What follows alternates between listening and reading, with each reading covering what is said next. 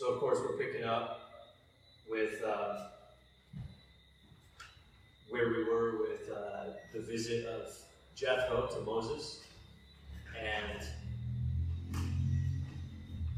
here we have the day after Moses' father-in-law Jethro eats bread with the elders of Israel.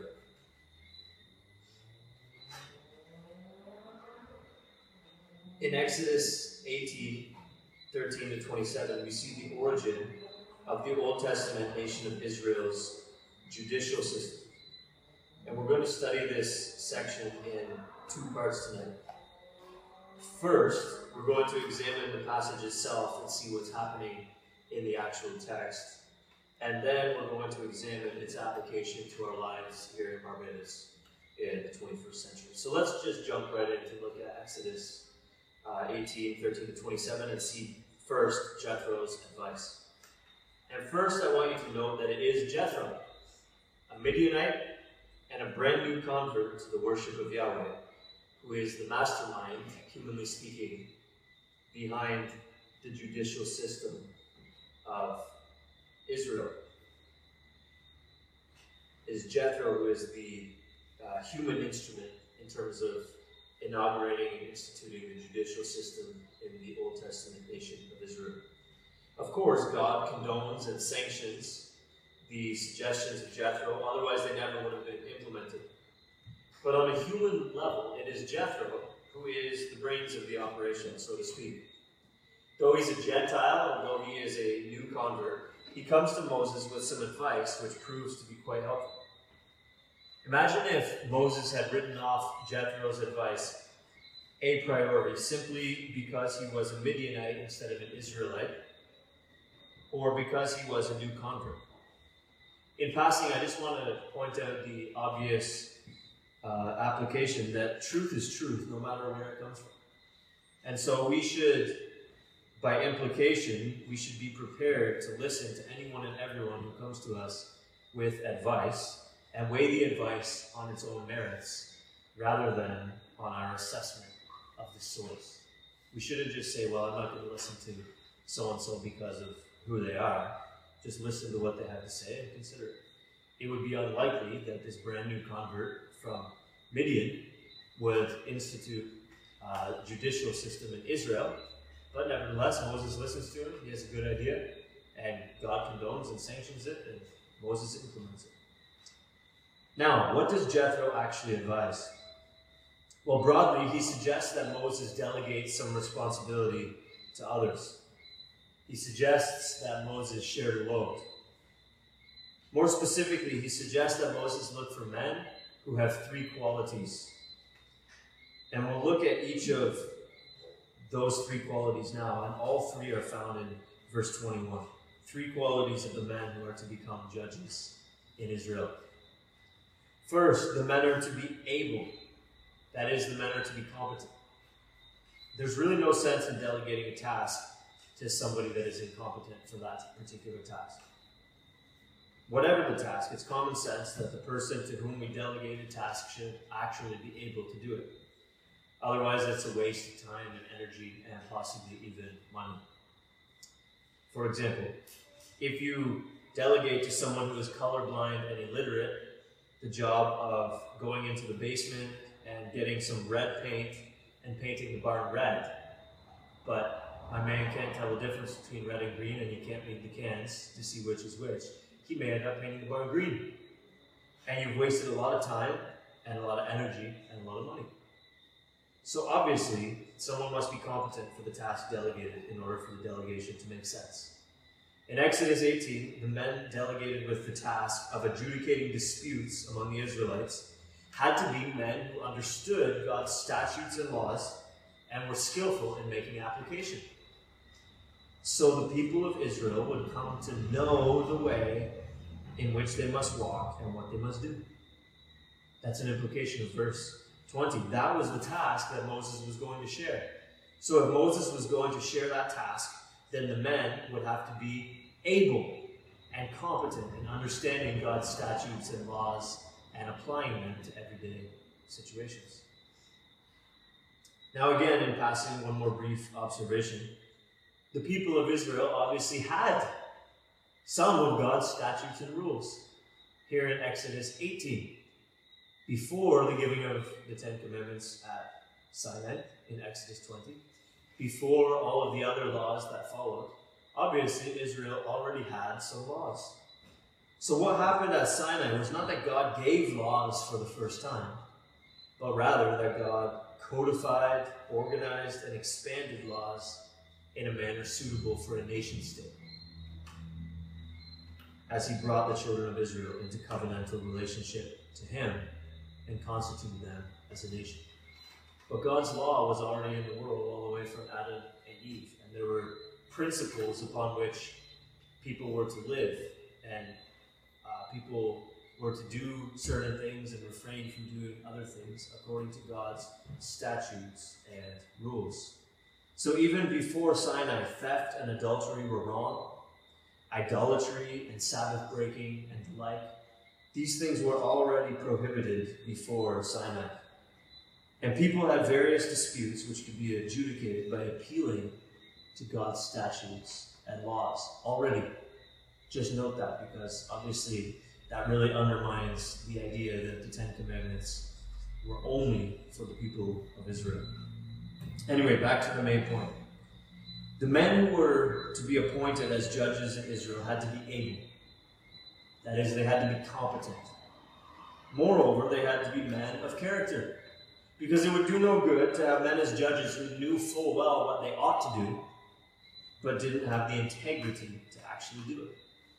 The judges needed to be men who were not only able, but were also men who fear God, who are trustworthy and hate a bribe. That's in verse 21. The leaders of God's Old Covenant people were to be men both of competence and character. The necessity of this qualification is fairly obvious, so I won't belabor the point. The last thing I will point out about the men who were to become judges in Israel is that they were to be representative of the people as a whole. Imagine if every judge in the Barbados court system was from one family or one geographic area. That would be a recipe for a skewed justice system in the long term.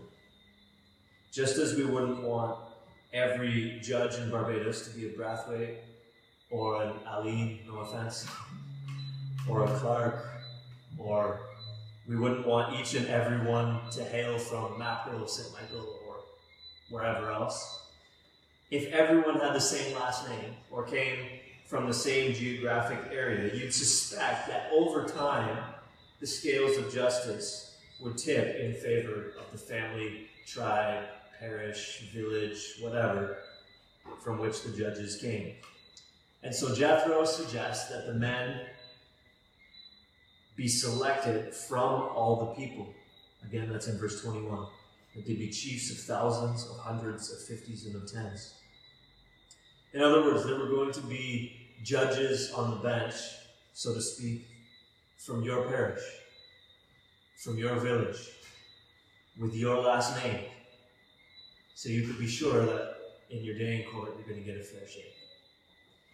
The effect, when men of these three qualities are appointed as judges in Israel, men who are able, of good character, and representative of the people at large, the effect will be that not only will Moses be blessed, but the people themselves. Look at verse 18. The status quo was that the present situation was wearing out not only Moses, but also all the people. You and the people will certainly wear yourselves out. You and the people will certainly wear yourselves out. That fills out then what it means that the people stood around him from morning to evening. It means that basically there were long queues, and people were showing up and waiting a long time, and some people were there all day and probably had to be turned away and told, come back the next day. There's a backlog of court cases in Israel. People were not being seen in an efficient and timely manner. Moses simply wasn't able to treat to the people's needs in the ideal way because he simply didn't have the capacity. Both he and the people then, as a consequence, were being worn out. When judges are appointed, however, with character and competence from among all the people, look at verse 23. Jethro says to Moses, "You will be able to endure, and all this people also will go to their place in peace." So it's going to be good for Moses, obviously, because he's going to be less burdened, and it's going to be good for the people, because the backlog is going to be cleared away, and people will be able to be seen and heard in a timely and efficient manner, and get a fair arbitration in court. So far from being a threat to Moses, or far from being a threat to the people at large, a multiplicity of competent leaders with good character, chosen from among the people, would be a blessing to them. We do know in time, unfortunately, from reading the rest of our Old Testaments, that the leaders of Israel became more like shepherds who fed themselves instead of the sheep, the prophet Ezekiel says, and did not seek the lost, did not bring back the stray, did not bind up the injured, did not strengthen the weak, nor feed them in justice. But insofar as the judges would have conformed to these original qualifications and this original mandate, the leaders of Israel would have been a blessing to the new leaders of Israel would have been a blessing to the existing leadership and to the people as a whole. Therefore, the problem which arose in due time was not a plurality of leaders, but rather a deficiency in those leaders themselves. God's design in Exodus 18 was, through Jethro, to bless his people with a sufficient number of men from among them, competent and of good character, in order that they would be adequately cared for. And indirectly to bless Moses by ensuring that he could remain in his role over the long haul without burning out. So that's what's actually happening in the passage we're studying tonight. What is its relevance to our lives in Barbados in the 21st century? Let's consider now some application. First, we see God's concern for and provision for shalom among his people. Shalom is more than a Jewish greeting. It's a term that denotes holistic well-being. Shalom is not a sufficient bank account balance alone, like if I have that, I have shalom. Nor is it a healthy body alone, like if I have that, I have shalom. Nor is it even a right relationship with God alone. Like if I have that, I have shalom. Shalom is the well-being of a whole person, body and soul. And this is God's intention for his people. God's design involves suffering, sometimes here and now, yes, it's true. But it's intentionally temporary. Ultimately, God will bring about the perpetual and everlasting, holistic, in totality, well-being of his people, both bodies and souls. And ultimately, that happens by faith in Jesus Christ. By faith in he who lived, died, and rose for us and for our salvation, we are pardoned for our sins, reckoned as righteous in God's eyes, and adopted into God's family. We will not live forever in chronic pain. We will not live forever under financial stress, nor in alienation from God. But rather, the dwelling place of God will be with men, and God will wipe away every tear from our eyes. This is where it's all going. In Christ, we have the promise and sure hope of shalom, this holistic well-being, body and soul, because Christ's righteousness is ours. because he is our propitiation, because he is not ashamed to call us brothers, and has brought us, many sons, to glory. Ultimately, shalom comes to us in and through the person of Christ. But shalom is dispensed in some measure to us, even here and now, imperfectly and in a limited way, through various means. For example, food and clothing and shelter cannot keep you alive indefinitely. You can't put enough canned tuna in your cupboard to live forever. You can't order enough clothes off of Amazon, go into town and purchase enough outfits to keep you alive forever. You can't get a house so secure and so sturdy that it will preserve you forever. And none of these things can resurrect you either. They can't preserve you indefinitely, nor can they resurrect you. So they're not Christ.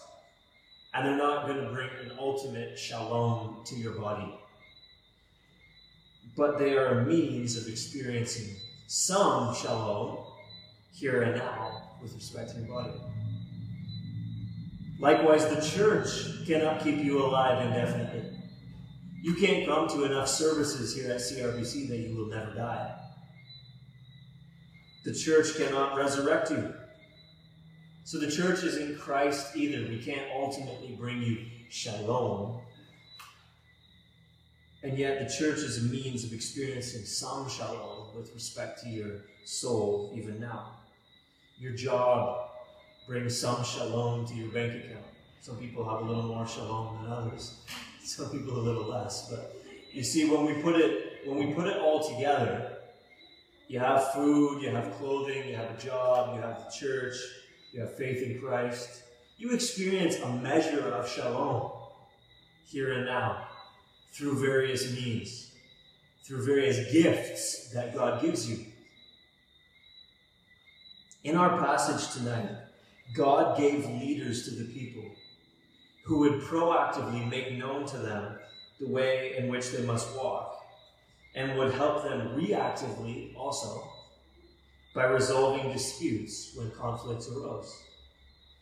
This judiciary was an Old Testament institution for God's people, given in order to promote shalom among the Old Covenant nation of Israel. Of course, in a limited way. The judges could never wipe away every tear from the eyes of God's people. They could never make all things new. And yet, in the meantime, while we wait for a Savior from heaven, it was a gift of God's benevolence to the people of old, designed for some shalom in the meantime. And though we don't live in a theocratic nation state now, in Barbados in the 21st century, as the Israelites did, they were just basically on the cusp of being constituted a nation state. God has nevertheless made similar provision for our shalom in the leaders of the church. Pastors and deacons are not an exact parallel of the Old Testament judiciary, I admit it. But aren't we also tasked with proactively making known to the people of God the way in which they must walk? Isn't that basically our job? And reactively dealing with problems among God's people as they arise in our midst? So God had his Old Covenant people, the people of Israel with whom he entered into the Old Covenant. And God has his people who are in Christ in the covenant of grace, both Old Testament and New. In the New Testament, as the church, we are God's people. And God has given leaders to us as he gave leaders to his Old Covenant people. And he's given church leaders to us as a gift of his grace, as a benevolence for our shalom, albeit in a limited way. Brothers and sisters, an able, competent, godly, representative plurality of leaders in the church is a great blessing. Yet we shouldn't see the men in leadership themselves as givers or benefactors, but we should see God as the giver and see God as the benefactor whenever we have such men in our midst. And we should praise him and we should thank him for the provision that he has made for some shalom in the meantime, while we wait for a Savior from heaven. We know that church leaders aren't going to wipe away every tear from our eyes. If you think I'm going to wipe away every tear from your eyes, you probably don't know me well enough just yet.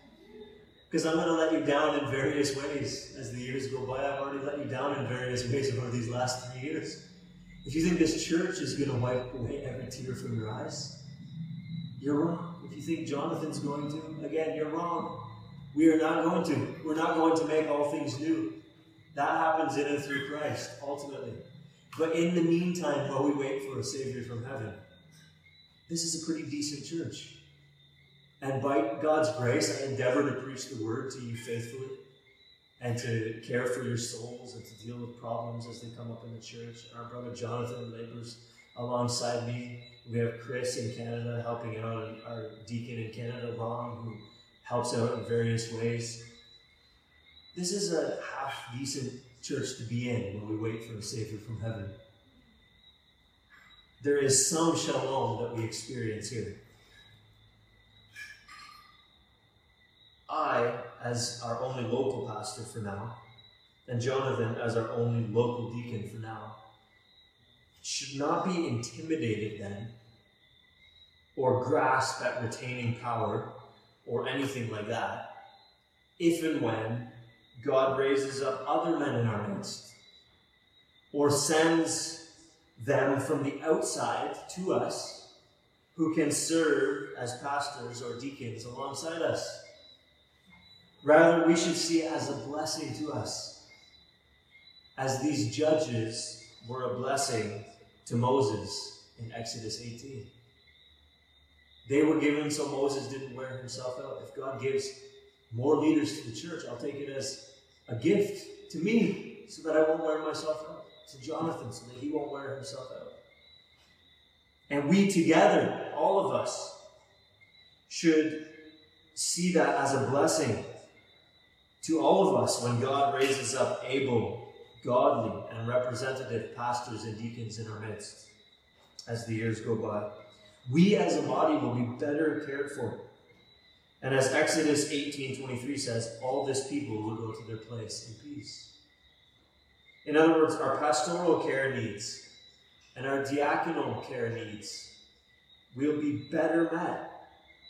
And we won't have to stand around from morning till evening, as it were, in order to receive the care that we need and that we desire.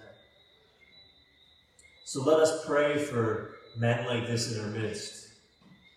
And men, I would encourage you to pursue the requisite character and competence in order that you might become a means of answered prayer in due time.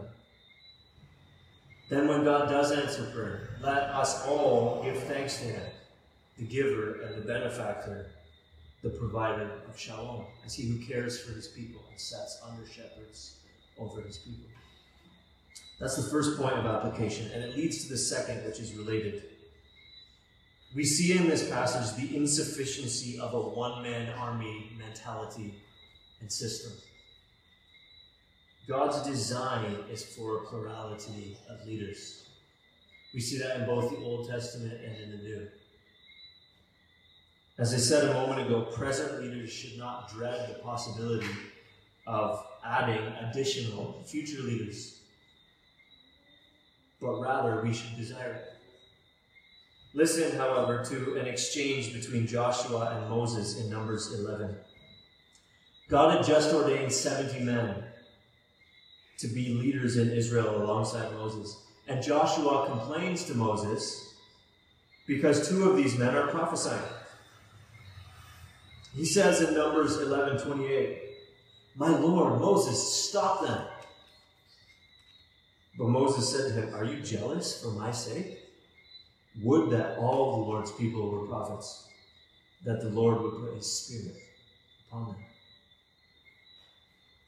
This little interchange is illustrative of the different approaches to more leaders that different people at different churches have.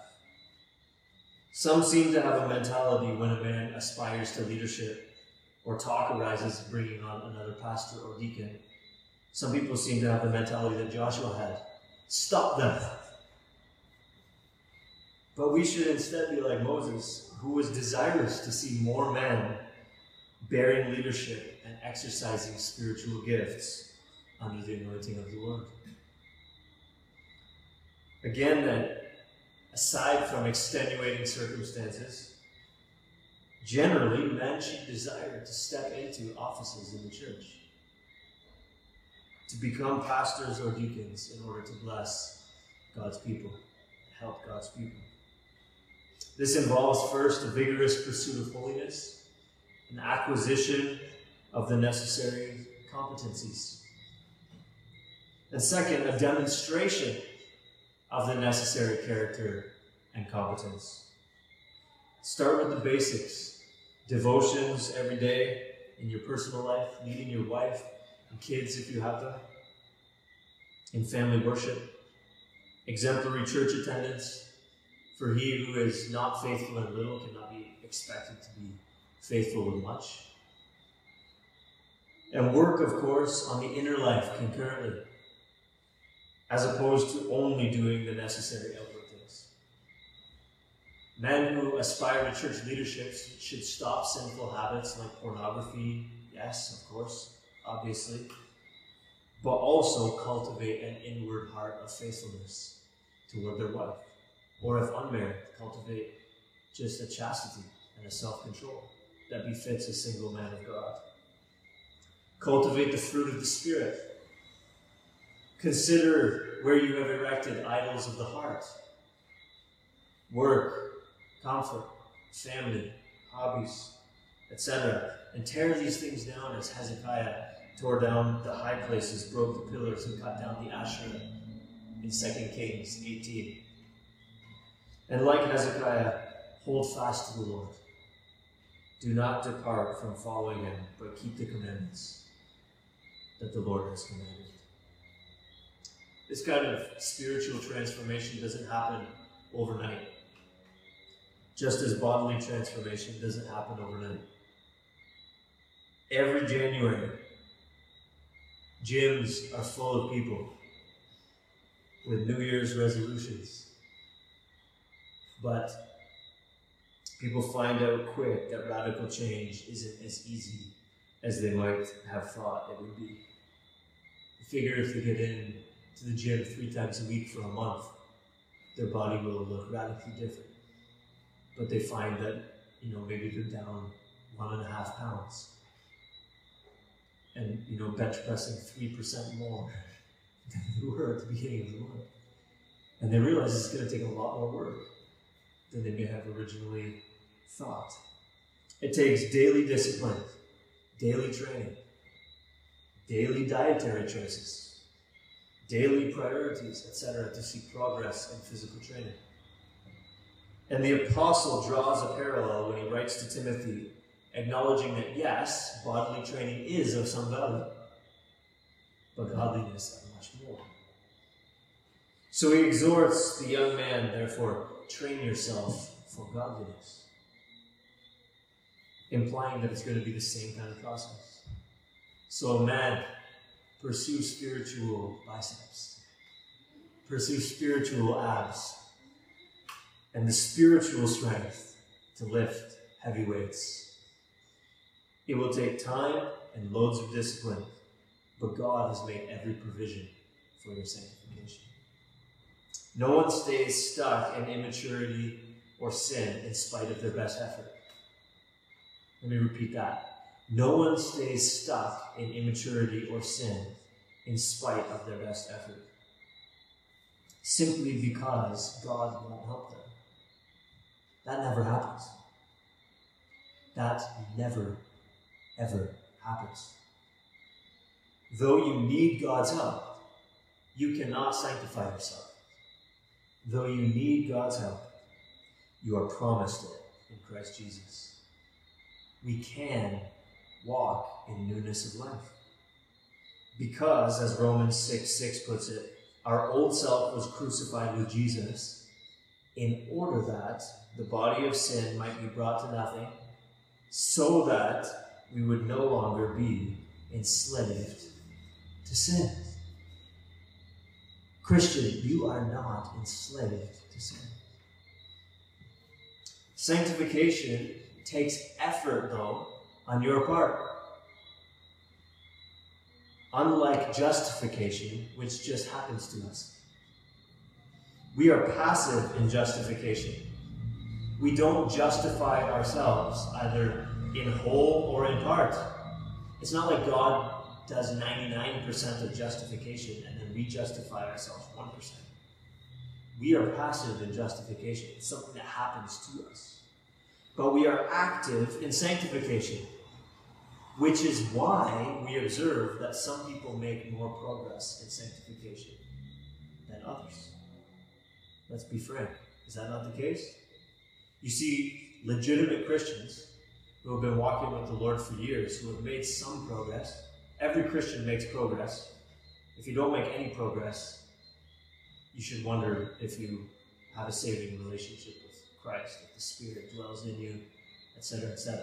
Every Christian makes some progress, but you see sometimes people have made hardly any progress after years and years and years of being Christians, whereas others grow in leaps and bounds. Why is this? It's partly due to the fact that sanctification takes effort, and then we are active in it. Some fight with more intensity, the good fight of the faith. Some run with more endurance, the race set before us. Some, by the Spirit, mortify sin, as the old writers would say, more viciously than others. So realize you're no longer a slave. And as Romans 6 says, reckon yourself dead to sin and alive to God in Christ. And pray according to the Father's will. Lean on the Spirit and be conformed to the image of God's Son as best as you can. Make it your prayer, as it was Robert Murray McShane's, Lord, make me as holy as a pardoned sinner can be. In due time, man, you will see the results. Just as in due time, those who persist in the gym beyond January eventually see the results. And the church will recognize it in due time also. 1 Timothy 5:25 says that good works are conspicuous, and even those that are not cannot remain hidden. Just like you can't hide bad character forever, you can't hide good character forever either. God will bring your godly character to the fore so that the church will see it. And if the competence is there also, God may just give you as a gift to his people, as he gave the judiciary in Exodus 18 as a gift to his people for their shalom.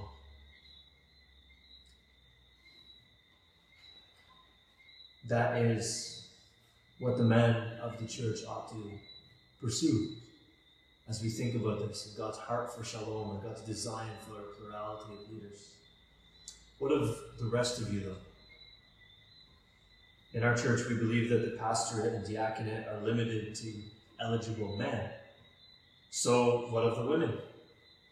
What of the children who have at least, my boys are 6 going on 7 and 4, so I mean, it would be probably rare to appoint an 18-year-old deacon in our church, I think. So we're talking like 11 years of minimum for my older son. What of those who have no sort of like short-term, medium-term prospects of being pastors or deacons in the church? What of men who are unavailable for church office due to work pressures or something? What about men who are ineligible for reasons other than sanctification issues that can be addressed in time? How does this passage apply to others other than potential church officers? Well, first, I would acknowledge that it doesn't apply as directly as some other passages do. Not all Scripture is equally applicable to everyone. When we preach on children's responsibility to obey their parents in the Lord, for example, that would be less applicable to an 85-year-old widow than it would be to an 8-year-old child. But that doesn't mean there's nothing to learn and nothing helpful in it, even for the 85-year-old widow. Tonight, I think we have an instance of the same dynamic. This passage is really not equally applicable to everyone here. However, here are a few takeaways for those who are not potential leadership candidates, in brief, as we close. As I said already, pray for God to raise up able, godly, and representative men to lead our church. I think I've already demonstrated that that is God's design and that it will be a blessing to our existing leaders and to the body as a whole. Second, recognize that leadership and followership, if I may, are both necessary in a healthy church. Resolve then, if you are not a church officer, to be a church member who, as Hebrews 13:17 says, obeys your leaders and submits to them, as those who will have to give an account for your soul. And let them do it with joy and not with groaning. Practically, this means cultivating humility and teachability, and being enthusiastically and cooperatively participatory, among other things, I'm sure. Third, embrace God's vision for shalom among his people and pull in the same direction as your church leaders. The reason why God gives pastors and deacons to the church is for our shalom. Again, not our ultimate shalom that comes through Christ, but so that we would have a measure of shalom as we make our way heavenward. Embrace that that's God's design and intention for us to experience some shalom in the church. Embrace that vision and pull in the same direction as your leaders. Aim to aim to fulfill the one another commandments of Scripture. Seek to help others follow Jesus better. Find ways to minister to the practical needs of others in the church. Check in on someone to encourage them. See how they're doing. Speak the truth to one another. Love one another. Exhort one another. Etc., etc. All of this brings about some shalom in the church. And you don't need to be a church officer to do that. And realize that even if the offices of the church are not open to you, there are other spheres in which you can exercise some forms of leadership. Like home, the workplace, or a subset of the church, such as the women's book study. And cultivate the necessary ability and competence, and character to take on such forms of leadership so that you can lead in a way that blesses those under your care. The kind of leadership we're talking about tonight. Able, godly, and representative, which would be the equivalent of fair. This kind of leadership is a blessing to any community, whether the Old Testament community of God's people or the New Testament community of God's people or anywhere else. So in summary, God's design is for the shalom of his people. He's ultimately bringing shalom in and through Christ. But in the meantime, as we await a Savior from heaven, he's graciously, benevolently made some provision for some shalom, even in the here and now. One of these ways is by setting able, godly, representative leaders over his people. So let us pray and let us work towards having a plurality of such men in our midst. And let us all cooperate with those men and pull in the same direction as we all pursue what shalom we can here and now until Christ returns.